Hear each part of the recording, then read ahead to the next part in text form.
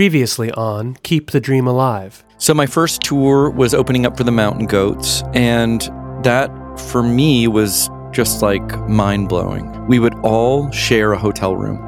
You're really stressed. I mean, honestly, I've never been more stressed in my life than when I've been on tour in a van, and you're just so you can make like a $250 show. And it's like an unsustainable kind of like emotional tension, and the studio is breaking down. So touring almost like mimics this manic depressive cycle, this mental health emergency cycle. And honestly, I would have fucking murdered a child at that point to keep touring. And man, let me tell you, there's nothing uglier than a fucking low budget arts business with like a razor thin profit margin having to like pantomime capitalism. There is no more busted model for a business than a recording studio. It was just a matter of time before the people who owned that plot of land were going to realize that they could make a lot of money by not having the current tenants there. I'm actually kind of surprised that it made it as long as it did. I mean, I've recorded in other studios in San Francisco that were in far worse shape, that cost 3 times as much per day. And depending on your perspective, that makes John an incredibly dumb person or one of the most generous people that you could ever know. All that we fucking have in the end is just personal interaction. That's it. It's all you're left with. So, what are you going to do with that? You going to be a prick, or are you going to be fun to hang out with? Keep the dream alive. Keep the dream alive. Hi, this is John Vanderslice, owner of Tiny Telephone Recording and musician. So it's 2004, 2005, and the studio had really grown into something that was, I don't know, it's kind of beyond like a business or even an arts business, where we had people just showing up like unannounced, like kind of like tourists, which was really wild and definitely super annoying because you can't like walk in on a session, and bands would be super freaked out, and sometimes those bands would be like micro bands, and then other times they would be really big. And so that was kind of wild. But the good part about that is that as the studio got culty, it just was permanently booked. I'd spent a lot of time making policies that were, on one hand, respectful to bands, but also kind of punitive in a way that we were really cheap. And, the studio at this point was $250 a day, and engineers, I think, were $200 a day. We were under market, but we kind of like highly valued that people would book days in the studio and then keep their time. I mean, we were really targeting working class bands that were on our touring schedule that would come back and then book 2 weeks, 10 days, 3 weeks, a month to make a record and then just immediately go back on tour. And I think around this time too, we hit a record of continuous days booked. I think it was in 2009 that it was like somewhere on 450 days in a row sold out. And that includes, of course, like Thanksgiving and Christmas and whatever holidays. And I don't know, these things were kind of really important to me, because I think that running an arts business, first off, when you start an arts business, people root for you for sure, but I remember my bandmates feeling sorry for me because I was like so revved up about starting a studio, and they just thought that it was like sad, And I totally get this now, because I do think that if I had put whatever energy I put into building the studio and like literally anything else, I would have been like successful. Do you know what I mean? I think it's like you're animating a corpse on a certain level, but those markers of being in demand and also being like valuable and valued. And again, it's this fucked up trick of we're forced to play this capitalism game. We adhere to like the market. And there was something really funny to me about running a business that was completely unpermitted. I mean, God, the amount of cheating I did on my taxes and all this other borderline at best behavior, and we still managed to pay bills and kind of operate with at least enough legality to be left alone. It felt like super subversive and funny. I mean, I think that in the end, the kind of like the effect of like, you know, grinding out a day and then going home and then thinking about all the weird shit that you saw or dealt with and that you survived it was, to me, was funny.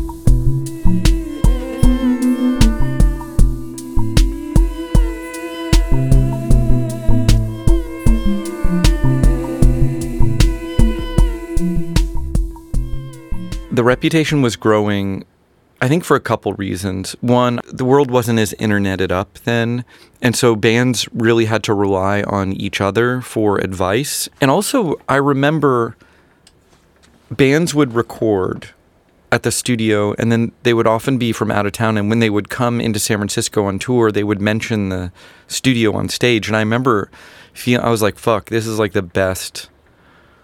the best advertisement for the studio. You know, we're in like the Fillmore, and you know, there's nothing but musicians in the audience, and I don't know, there was we never placed an ad. We never sought out any kind of non-organic method of like being talked about or noticed. I do think that the name was kind of like cute and funny and really helped us. It sounds fun. Like going to record at Tiny Telephone sounds fun. And it's, you know what I mean? It sounds like appealing. And all of a sudden we were getting like noise bands from Japan. And then we would get bands from Spain and France. And sometimes I'd realize like, oh, these are just bands that toured with Deerhoof, or they toured with Death Cab, or they toured with Karuli, or they toured with Dismemberment Plan. And this was kind of the link. So there was always like one or two segments away. And also, listen, at that time, San Francisco still had some, I don't know, it had some weight as like a cultural center.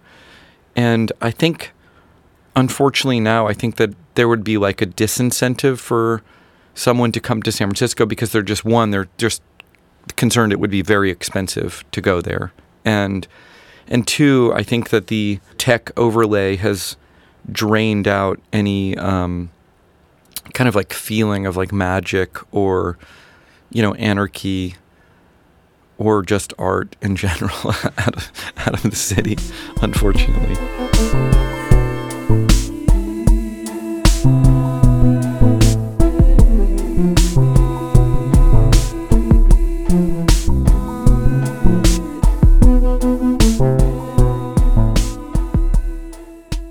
I'm Daniel Handler. I write children's books under the name Lemony Snicket, and I'm the adjunct accordionist for the Magnetic Fields. Let's pretend we're bunny rabbits. Let's do it all day long. Well, I've lived in the city almost all of my life, and every moment that I've lived in the city, people have complained about the city changing. And I've always kind of taken that in stride. I've always thought that's just the thing to complain about. The longer you live here, the more there's an imaginary glory day that you want to refer to. But I do think recent years in San Francisco crossed a new kind of line. I think the money rushing in so quickly and so ferociously and with so little equity and equality has made a situation that is unaffordable for artists. And so I watched countless artists leave this city, and I watched the fragile scenario in which artists could stay in San Francisco and make their things become impossible. And for musicians, one of them for sure was space to work and rehearse and perform and record. Was just these rooms that often have to be larger than a profit margin can sustain in order to do that became impossible. So I watched rehearsal spaces disappear. I watched neighborhoods where you could play music late at night in your living room with the windows open and no one would complain. I watched those neighborhoods transform to have that impossible. And I watched venues where a band that was just kind of scruffily getting its act together could still play and still make progress and still please people. And I watched those places disappear. And certainly recording studios, just a room big enough where you can have a drum kit and a Hammond organ and, 3 or 4 musicians, and another room where you can hang out and figure out what you're going to do next, and a room where the recording is and where you can listen to it. All that just became, it went from being difficult to being impossible in San Francisco in a few years. And Tiny Telephone, for me, is symbolic of that profound change that has happened in San Francisco. After years of little changes, and after years of various challenges to artists, I think that San Francisco has crossed a line and has made itself unaffordable to people who are making art.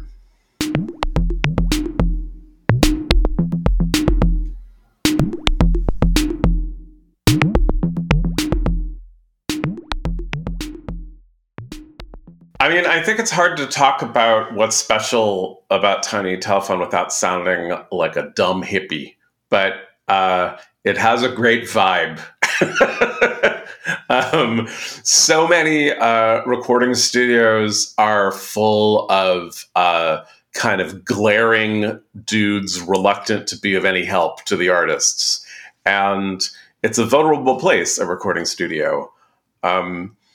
You're in a little booth or in a little room that you don't know that well, and there are microphones set up. And even if you've rehearsed a gazillion times and you know exactly what you're going to do, this is the one. This is the one that's going to appear on some record someplace. And oftentimes in a recording studio, there's some dude who's making you feel even more awkward and self-conscious, and making you feel like you ought to conform to his taste or his specifications rather than whatever it is that you're trying to do as artists. And Tiny Telephone had none of that. Tiny Telephone made you feel like you were hanging out in a room and that everyone was behind you. You were having a lot of fun, and you were making music the way people love to make music, which is with each other, cracking each other up, kind of turning each other on, tossing ideas around. That's what it felt like. It felt like the kind of positive private experiences of making music when you hang out in someone's living room, or you're or ever so often on stage and you're just hitting that perfect groove. And Tiny Telephone somehow found that vibe. I don't know what their secret was, but it was my favorite place to work. I felt like a person. I felt like a musician and not like a client.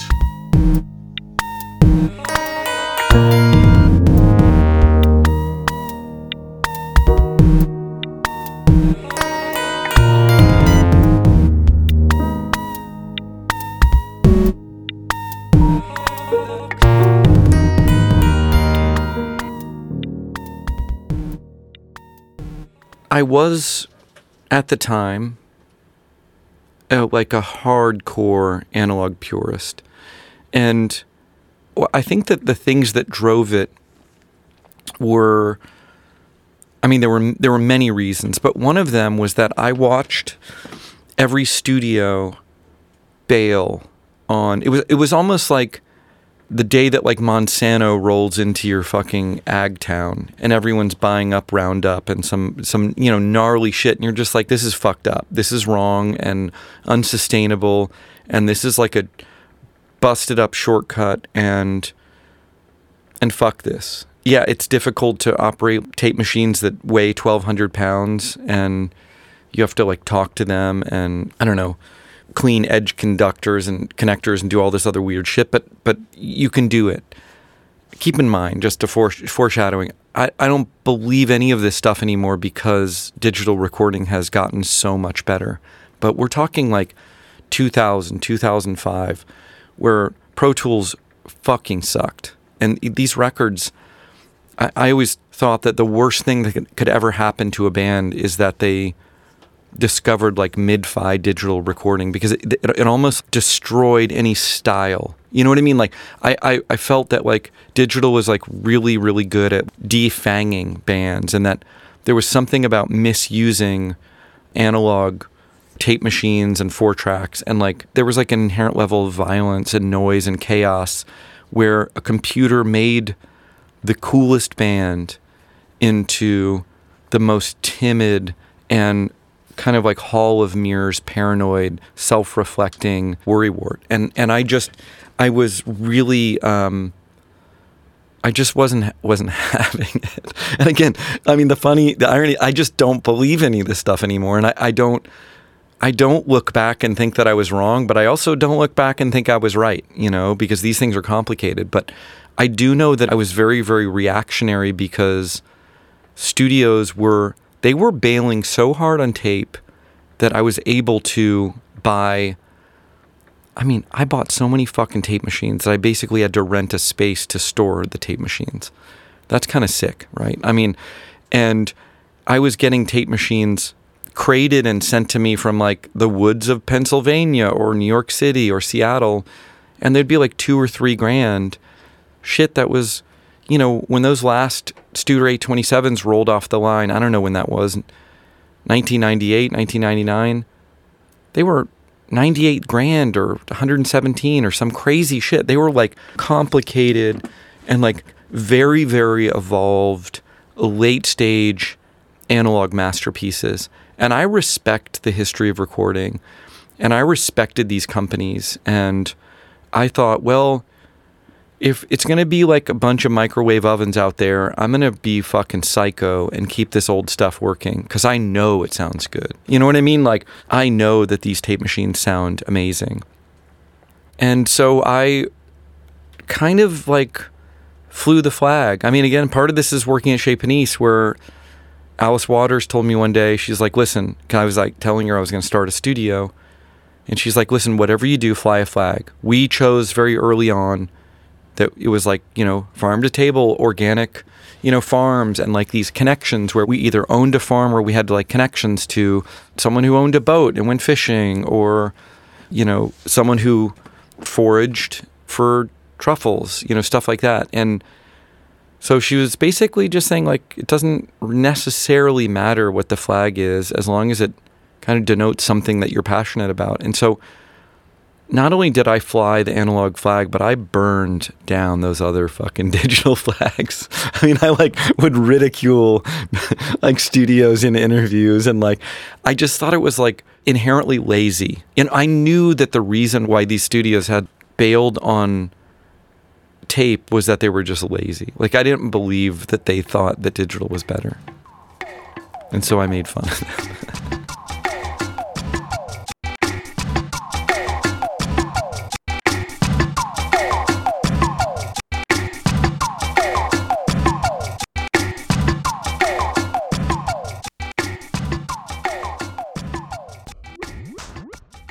My name's Bo Sorensen. I'm a recording engineer, producer, musician, sort of general non-musician audio person, I guess. Yeah.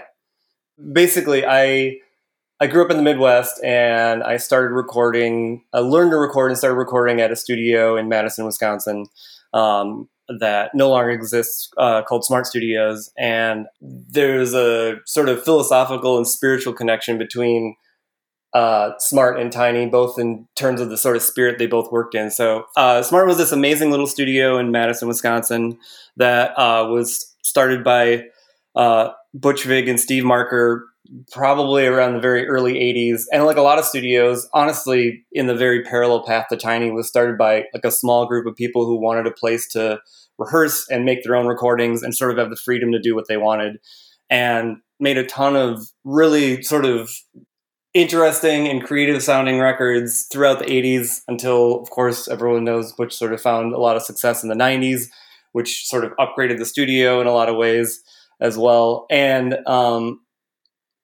sort of after the 90s boom of things, we started to see Pro Tools start to proliferate more. We started to see home recording become more affordable. It's a story everybody knows about studios, and that definitely sort of ate into the bottom line of the studio in a way. And also at the same time, the entire recording industry started to contract ridiculously, and where bands used to be able to like travel to go make a record, they could like come to Madison. It was sort of novel to be like, let's get out of one of the coastal cities, let's go to the Midwest and let's sort of hole up at the studio. There's just like no more money to do that. And people were, instead of using record advances to make records, they'd use a record advance to build their own studio, which is totally smart when you think about it. It's like, it's not a bad idea, but it just meant that bigger profile artists were not coming to the studios more. And so it was like trying to exist in this middle ground between serving artists who were major label artists who had big budgets, but then trying to also make sure you can make it affordable for people who are, not signed, who don't have a ton of resources, which was kind of a tough sort of thing. One of the tougher things with studios at the time was that like a lot of studios had like a card rate, which is what they would advertise, but then they would sort of like cut a deal for people who were smaller. And that's a tough thing to navigate because it's like, there's something sort of egalitarian about charging people who can afford more. But one of the things I always loved about Tiny and John is that like the rate was the rate. It was public. Everybody paid the same thing. To me, that was like revolutionary about Tiny. And I really appreciated that. It was very like, this is what we are. This is what we cost. And nobody gets a discount, that sort of thing. So as that stuff kind of continued, Smart just became just tougher and tougher to manage. It was sort of like an older world studio in a modern and changing world, I guess.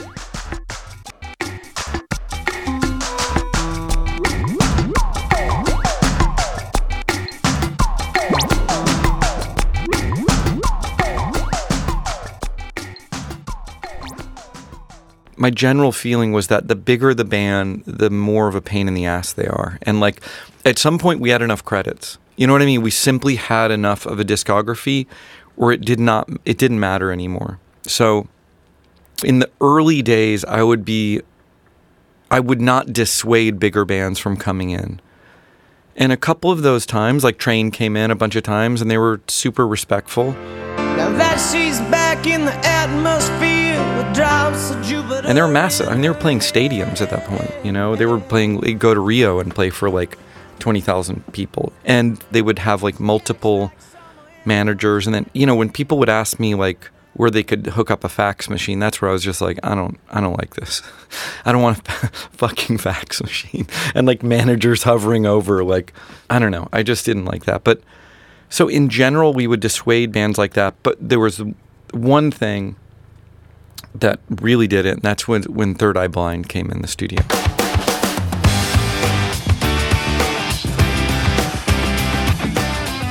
So around, 2005, 2006, I was touring a lot. I was probably touring at least 6 months out of the year. And so I would kind of really value when a band would approach me for large chunks of time.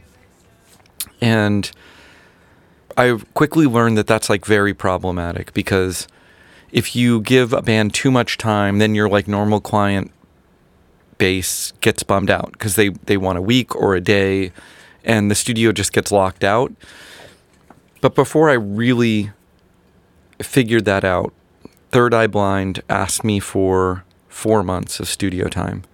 And it was kind of around the time that I was just putting out, I think it was Pixel Revolt. And I knew I was going to be touring, and I just thought, this is incredible. I can leave town. I don't have to think about the studio. And I didn't really know anyone in the band. So they came to the studio to meet me, and so we could just kind of like suss it out. So the studio is $250 a day. Third Eye Blind's on Elektra at the time.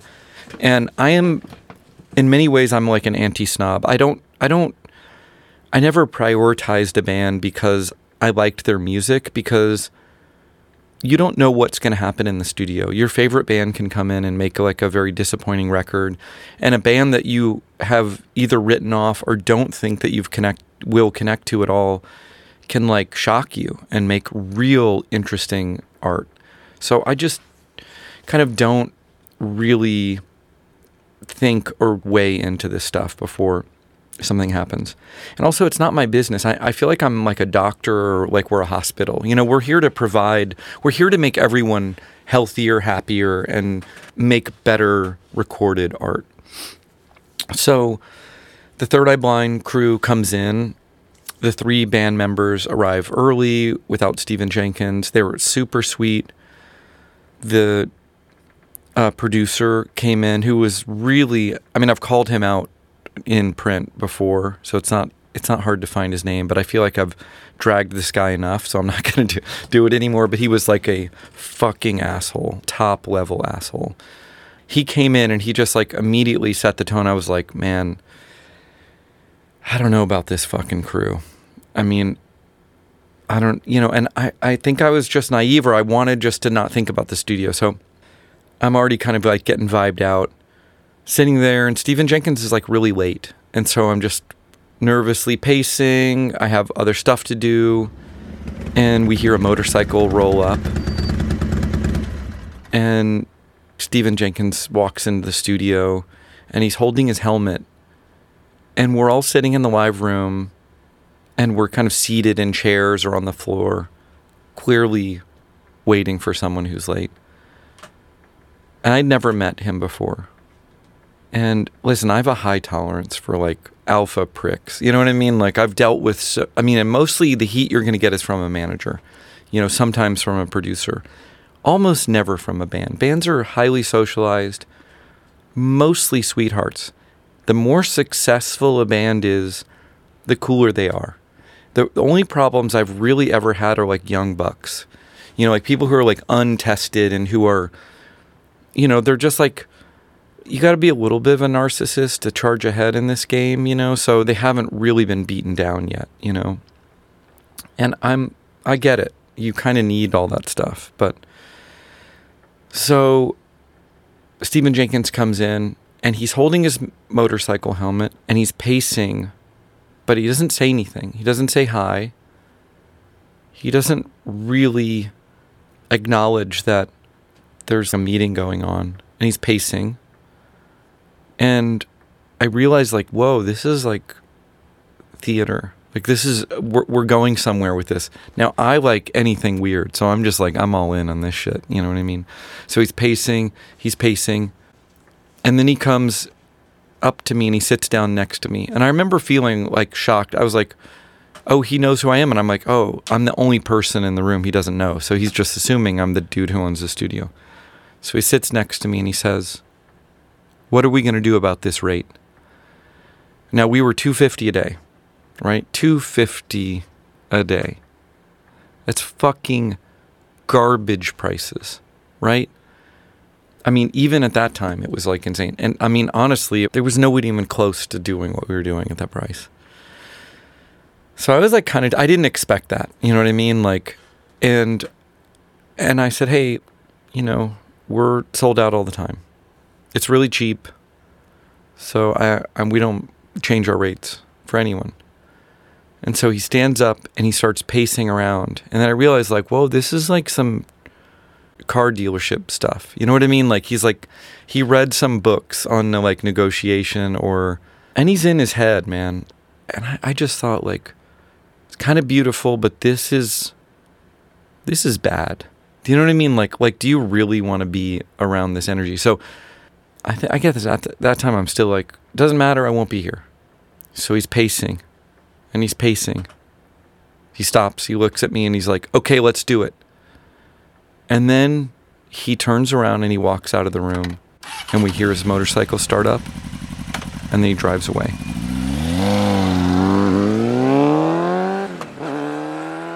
I never saw him again. I never saw him in the studio. I never saw him physically again after that anywhere. And they were in there for, I don't know, months. Maybe he dipped in. I don't know. And that was like a huge lesson for me. I learned that really our like ideal bands are working class career bands that are making interesting, challenging catalog, and not these monolithic, multi-manager major label bands, which honestly mostly suck in the studio.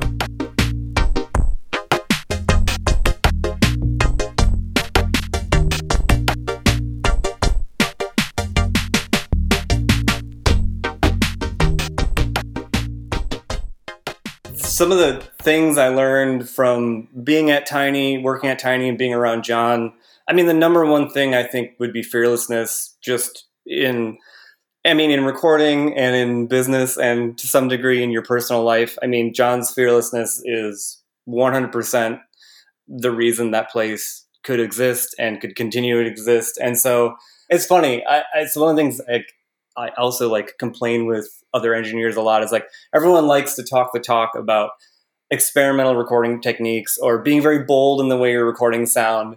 But most bands, when it comes down to it, are remarkably conservative and remarkably fearful. And like everyone likes to try to like reach for that stuff. But at the end, everyone's like, I don't know, like maybe someone's not going to like it, or maybe we won't get put on this Spotify playlist if our song sounds too much. It's like, it's really depressing because, you know, everyone champions all these experimentalists and then most people don't actually do it. Well, John always does it. And John's records are always a good mile or two in front of everything else in terms of that. And so sort of having that sense of fearlessness, I think, is maybe the biggest thing for me.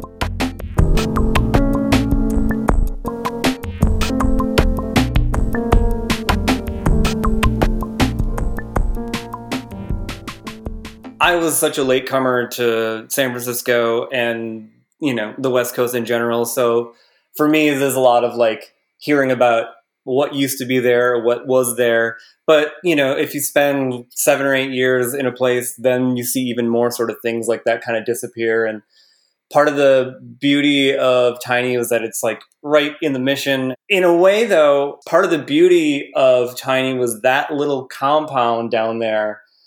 It was like a national park for weirdness that felt like a connection to the past. And then hearing about, you know, spending more time and learning from people about like, oh yeah, it's like Survival Research Laboratories used to be down there and they were like literally blowing shit up. You're like, whoa, like, you know, kind of the people that started Burning Man before it became the thing that everybody hates now, like that spirit. And then even going back to like when it was the Farm and it was like this punk rock club. In a way, it felt like this little bubble that because of where it was by the freeway and how it couldn't be developed or whatever, it was almost like a little bit of like time travel to like, oh yeah, this is probably what cool old San Francisco felt like, you know, to some degree. So in a weird way, it's like you drive through all the sort of more modern stuff or kind of pass through it. And then you kind of like get back in there. You're like, oh yeah, you know, in some ways, a lot of this stuff hasn't changed.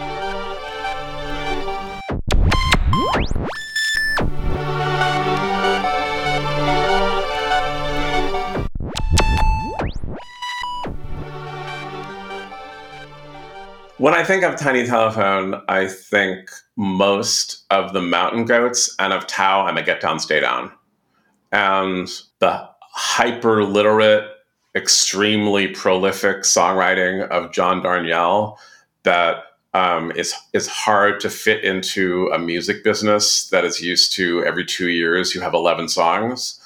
That seems like a major accomplishment that Tiny Telephone really helped that develop. And then with Tao, to just see a singer-songwriter who didn't look or play or write or sound like so many singer-songwriters who were happening.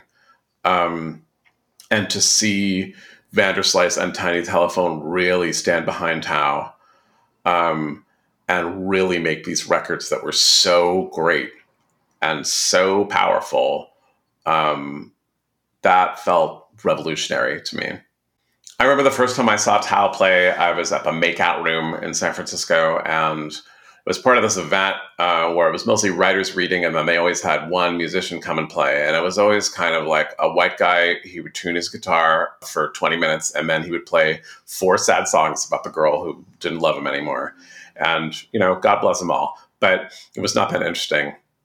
And I remember Tao came on, she had sleigh bells strapped to one foot, and she was playing her guitar like she was holding a tray.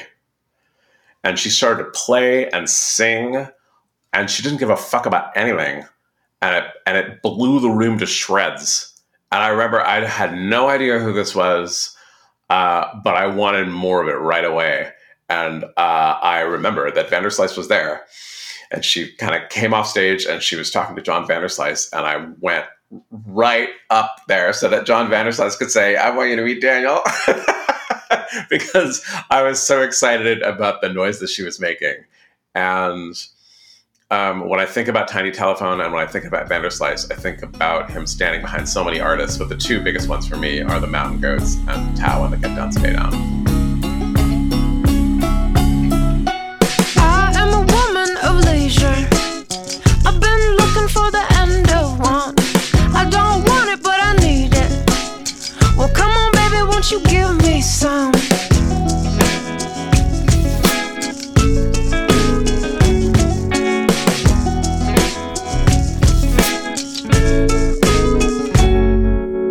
It's too hot for habits. My patience is done with me. I wanna live in times that touch. I wanna stay when my temper beats.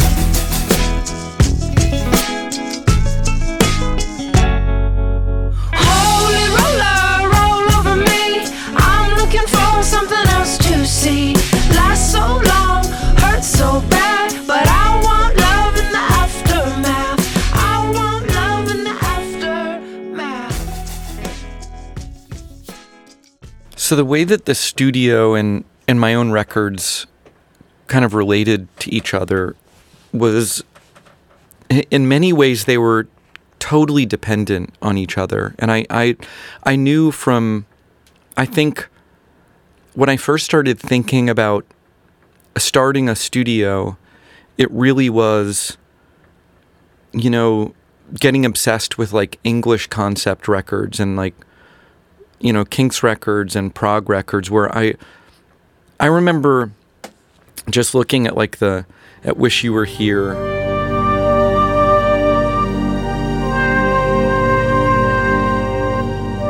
Like I guess it was done in Abbey Road, and just looking at like the time that it took them to record that record. One, I knew I was like 15 and I was like, fuck, they wrote this in the studio, man. If they were there for 3 months or 4 months or whatever it was. And the two, I also knew that like to really use the studio as an instrument and as like an integral part of like creating music, that you had to, I don't know, you had to kind of own the means of production. I knew that I would never have like a, you know, EMI or some crazy label to give me money, and that I knew that the only way it would work is if I had my own studio and I could go there after hours. So that's really what the whole idea, I wouldn't have started a studio had I not been obsessed with making records. It would have been even too crazy for me as a business. But I think that knowing that I could go in, I mean, all of Pixel was done after hours, late at night. You know, we would book studio time, but there was so much, like, for instance, when Third Eye Blind like called me and they're like, hey, we're going to take like a week off. We're still going to pay you, but we have to do some shows. And I asked them, do you mind if I go in and record? They said, yeah, but just leave our mic set up. And I went in, they had a drum set and like these really good like tube mics over the kit. And I was like, fuck. And I remember Spoon was in town playing. And I asked Jim from Spoon if he'd come in and play drums on some stuff. And so we just left the mics up. They were well placed. It was, you know, like it was kind of fun to operate within these constraints. And we recorded, and it was, I don't know, it was just amazing. I just would never have had that access. And I remember that as we were leaving, there was like a 3 EB guitar pick on the ground, and Jim picked it up, and he still mentions that. The 3 EB pick. like I don't know if he still has it or if he wonders if I have it, but I think that like the kind of the back and forth with, like, for instance, going on tour, coming back with like a couple $1,000 and then buying gear, so kind of like plowing whatever money I made from tour back into the studio, but also knowing that I was going to be using that gear or that instrument on the next record that I made. That feedback loop was like really, really important to my records. And I think it allowed my records to change and to sound different, you know, and to kind of develop and grow.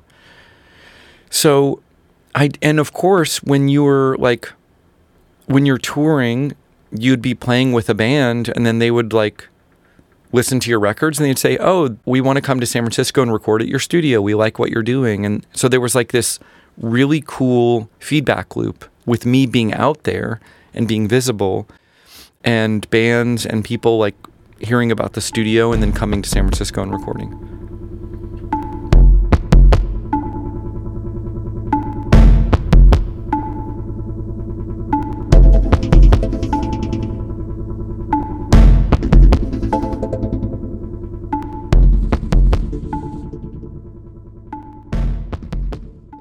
So Transmanual is a song that Scott Solcher and I recorded for Pixel Revolt.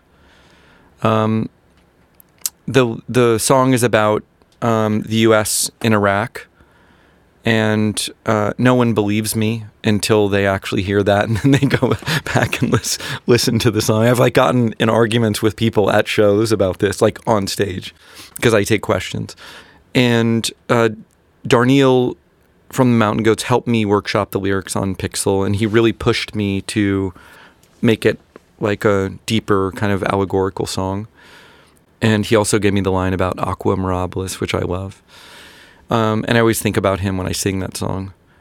And this song it's really built on a bed of E-bowed acoustic guitars, and an E-bow is like a magnetic kind of thing that it basically makes a guitar string resonate just infinitely long. And there's a lot of like real mellotron on it, and there's songs that you record that are a struggle. They're difficult to write, and translating the idea that you have for the song is agony, and it takes a long time. And then there are songs like Transmanual that are easy, and they're a fucking gift. And this was an easy song. And you know, some stuff when you look back on it feels like a miss. Some of it feels like it's partially successful. And then some stuff feels like, whoa, this is maybe better than what I can do now. And that is how I feel about Transmanual, where I'm like, fuck, this clicked. The players, the singing, the thinking. This was the best of what I could have done in 2005.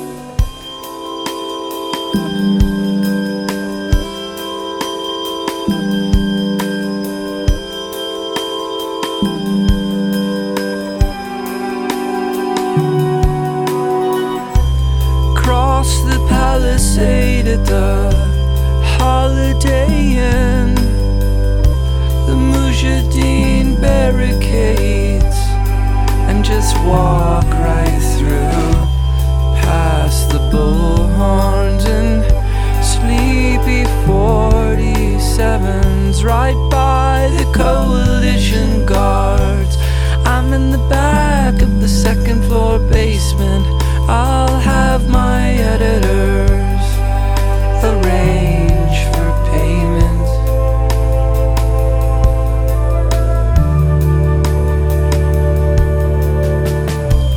Come to me now, you are warming weather. Come to me now. My name is Miriam Caduce. I am an engineer, producer, and musician.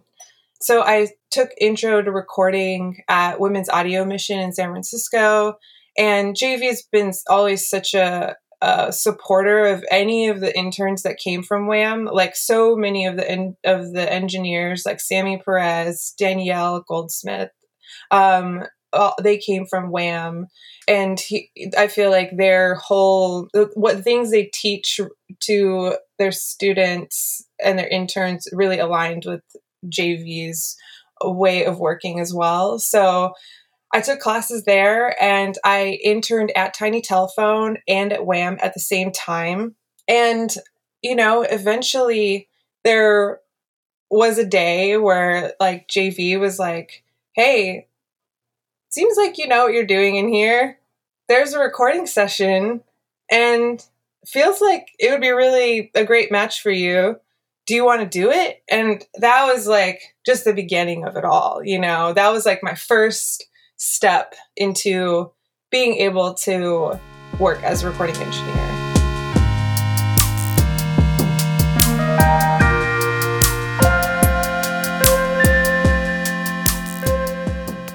My experience at Women's Audio Mission was amazing. It felt really good to have a safe space to be able to learn about recording and not be afraid to ask dumb questions, even though like every school is like, there's no stupid questions. Like when you're in a recording class that is like, 95% male, everyone thinks you're the dumbest one in the room.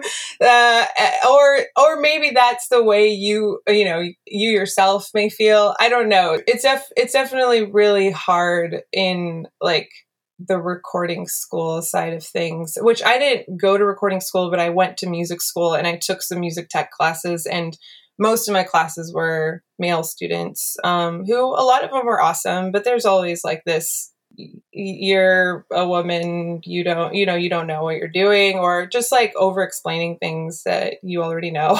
And so it was nice to be able to be at WHAM and, be able to learn in a safe environment like that. And I'd say that JV loves WHAM. He loves anytime he's like, hey, do you know somebody from WHAM that would want to intern? Like, that's what he asks me. Do you know somebody from WHAM? Because he just loves the people who come out of there. And I think that the cool thing about growing up in the Bay Area and having Women's Audio Mission as a space to be able to learn and have a community of women or non-binary people that you can communicate with or talk to or shoot ideas with is really awesome. And in a way, it's made me feel less alone. I never felt too much of a boys club feeling being at WHAM or at Tiny Telephone, but I have felt that at other studios, definitely, where I'm a guest engineer at a studio, somewhere in LA or somewhere in New York, and they're kind of like, oh, you're the engineer. The cool thing about that is that I will be perhaps the first woman to work at that recording studio. And because of that, I'll have those same studios reach out to me and be like, hey, do you know any other women who are recording engineers in our area? Because we'd love to hire more people. So in a way, I feel like there's more awareness that there's a huge divide on that end. And I think that studios are starting to try a little and kind of creating an equal space, but there's so much work to be done, definitely.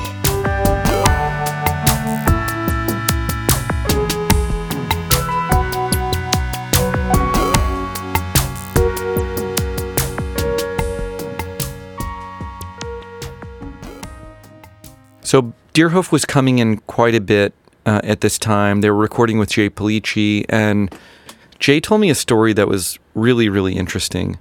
He said that they would record these kind of short bits of songs, like 8 bars, for instance, and they felt like very abstract or they didn't make any sense, and then they would do another short bit, and they would keep recording these like kind of chopped up fragments. And then they would get, to work and put all of these fragments together into this really, fucking cool, deeply experimental song. And those records that they made at the studio, to me, those are some of the best things that ever came out of the studio. So let's hear Buck and Judy by Deerhoof.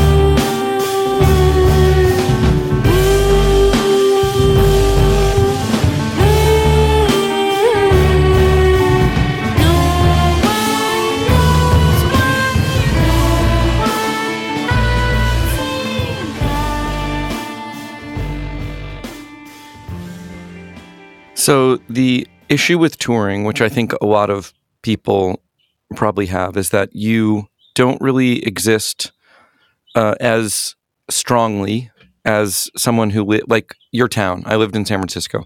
You don't really live in San Francisco because you're in and out all the time. And if you're back in, you feel like you're preparing to leave, and you don't want to concretize like relationships there because that feels threatening to you wanting to leave again, right? So you're in this like horrible kind of like middle space, right? And this is why people who tour a lot, they're often like emotionally damaged people, and there are ways through it, but you're going to have to get through it. So the problem is that you often meet people on tour that you really connect with because you're going back to the same places over and over and again, and you're creating like deep relationships and deep friendships. And so I was, very single and touring and really not looking to be in a relationship. And I was touring Europe at this point. This was 2006, 2007. I was touring Europe all the time because I was on a German label and I had a booking agent in the EU, and things were, really starting to gel. And that's, I mean, if you're touring in the States, that is a big thing for you to also, because you kind of, if you like touring, you run out of touring options. If you're on a record cycle, it's 2 years, you might do 2 national tours. And the idea of adding this like wonderland where you can tour Europe and then stay in Madrid for a week after the end of your tour, or in Antwerp or Brussels or wherever, Paris, it doesn't matter. Like this, first off, it's the only way your broke ass is going to get to Europe. And it's definitely the only way that you're going to be able to have a vacation tacked on to the end of, grueling, but really fun and rewarding work. So I was touring in Europe a lot. And through Nada Surf, I met someone, let's call her Madeline, who had gone to school with Nada Surf and was really good friends with the band. And, I had a camera slung over my neck. We were all chatting and laughing. And then all of a sudden the band disappears and it's just me and Madeline. So I wanted to go out and take photos of this like crazy, beautiful, medieval city. And she, joined me. So we went walking around, and, she had studied classical languages at the Sorbonne. She was fascinating, really interesting, super funny. And then we walked around for a couple hours. It was freezing. And, it's something that you would do on tour that you would absolutely never do in any other circumstance. Somehow this is normal behavior. The bus leaves at 4 a.m. So you have to engage with the physical places that you are, because you might not be back there for a year or 2 years. And this is one of the most beautiful cities in Europe.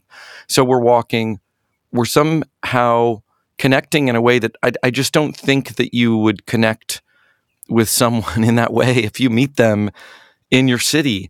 First off, there's no clock, which I think is actually very romantic. Like if you meet someone in a city where you live, you just like make plans to see them later, and that energy might dissipate or it might not. But there's something about tour where it can really be kind of incendiary. And so 2 hours go by and I'm like, I really fucking like this person. Like this is a super smart, funny, and kind of vulnerable, sweet person. So we find our way to like the kind of like the center of Strasbourg, and we're right in front of the cathedral, which is a beautiful masterpiece. It's like it was the tallest cathedral in Europe for a time. And we walk up the steps, and I ask her nervously if she wants to kiss me. And she says yes. Actually, first she says no. and then I'm like, okay, that's fine. And then so 10 or 20 seconds go by, and she says, actually, I've changed my mind. And then we started, which is really amazing, actually, to think about. And then we started kissing, and that was like really sweet. And there were some workers who were inexplicably working on the cathedral at 2, 3 in the morning. And they were maybe, 30, 40 feet away. And they were looking at us and talking. And they're speaking in French. And I said, what are they saying? And she said, in France, there's a kind of a maxim that if you kiss on the steps of a church, then that means you're going to get married. And what's odd is that at that point I was like, man, I'd be lucky if we got married. Like, this would be cool. And fast forward like 6 months later, we're getting married in Paris because we've decided that we do want to try and see what is between us, and we need to get her a permanent green card. And so that's what we did. We got married in France, which was free and really fun, actually. People threw rice, and I remember thinking, wait, that's not good for the birds. And I thought, I can't handle these questions right now. This is too much. And that was at the end of another tour that I was doing in Europe. And we got married, and she moved to live with me in San Francisco, and it was amazing.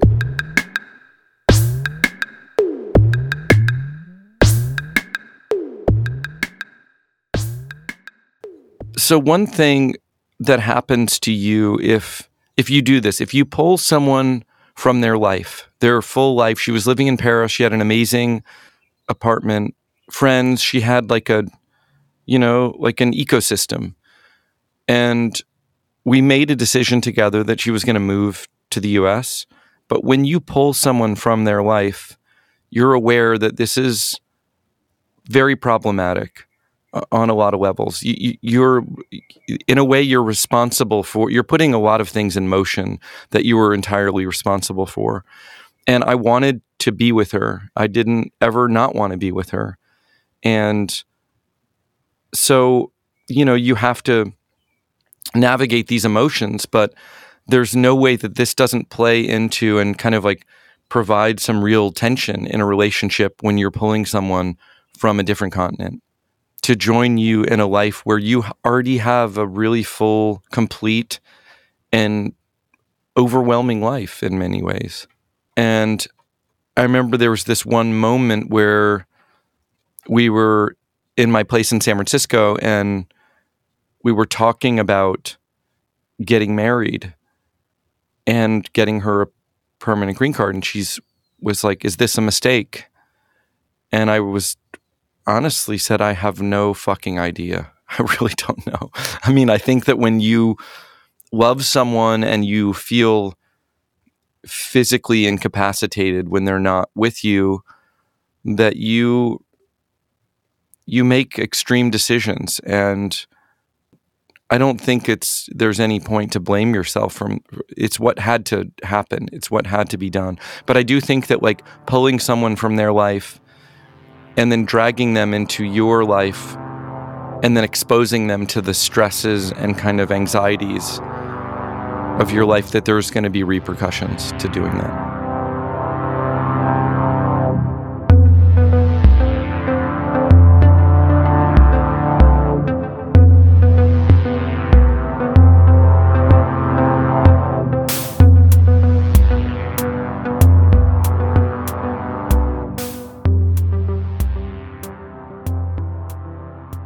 I am by nature very anti-capitalist. I don't care about money.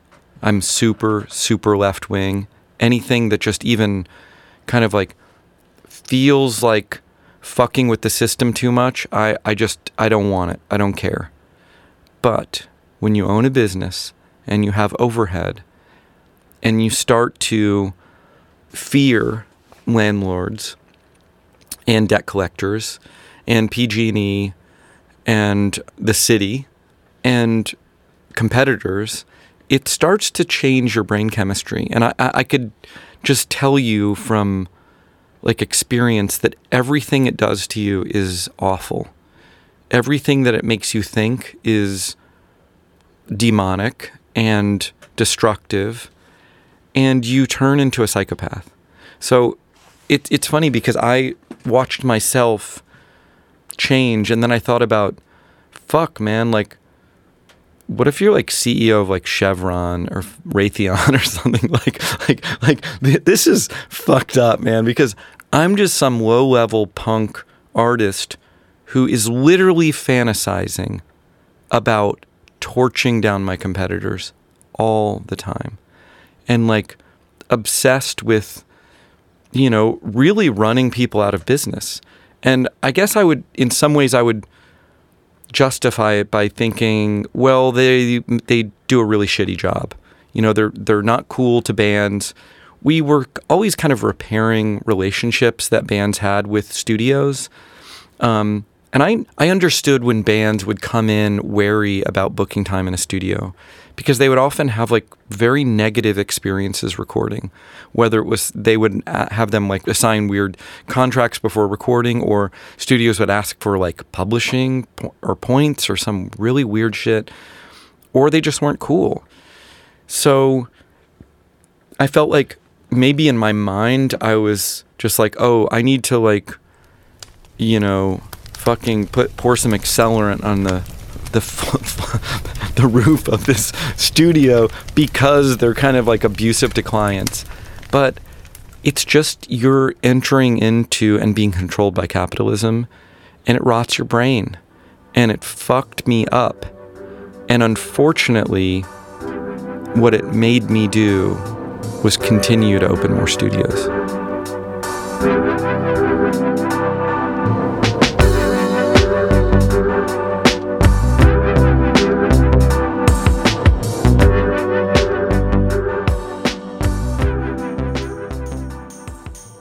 This episode featured interviews with Daniel Handler, Bo Sorensen, and Mariam Caduce, and music by Tao and the Get Down Stay Down, Deerhoof, John Vanderslice, and me, Young Chomsky. Now until next time, remember, keep the dream alive.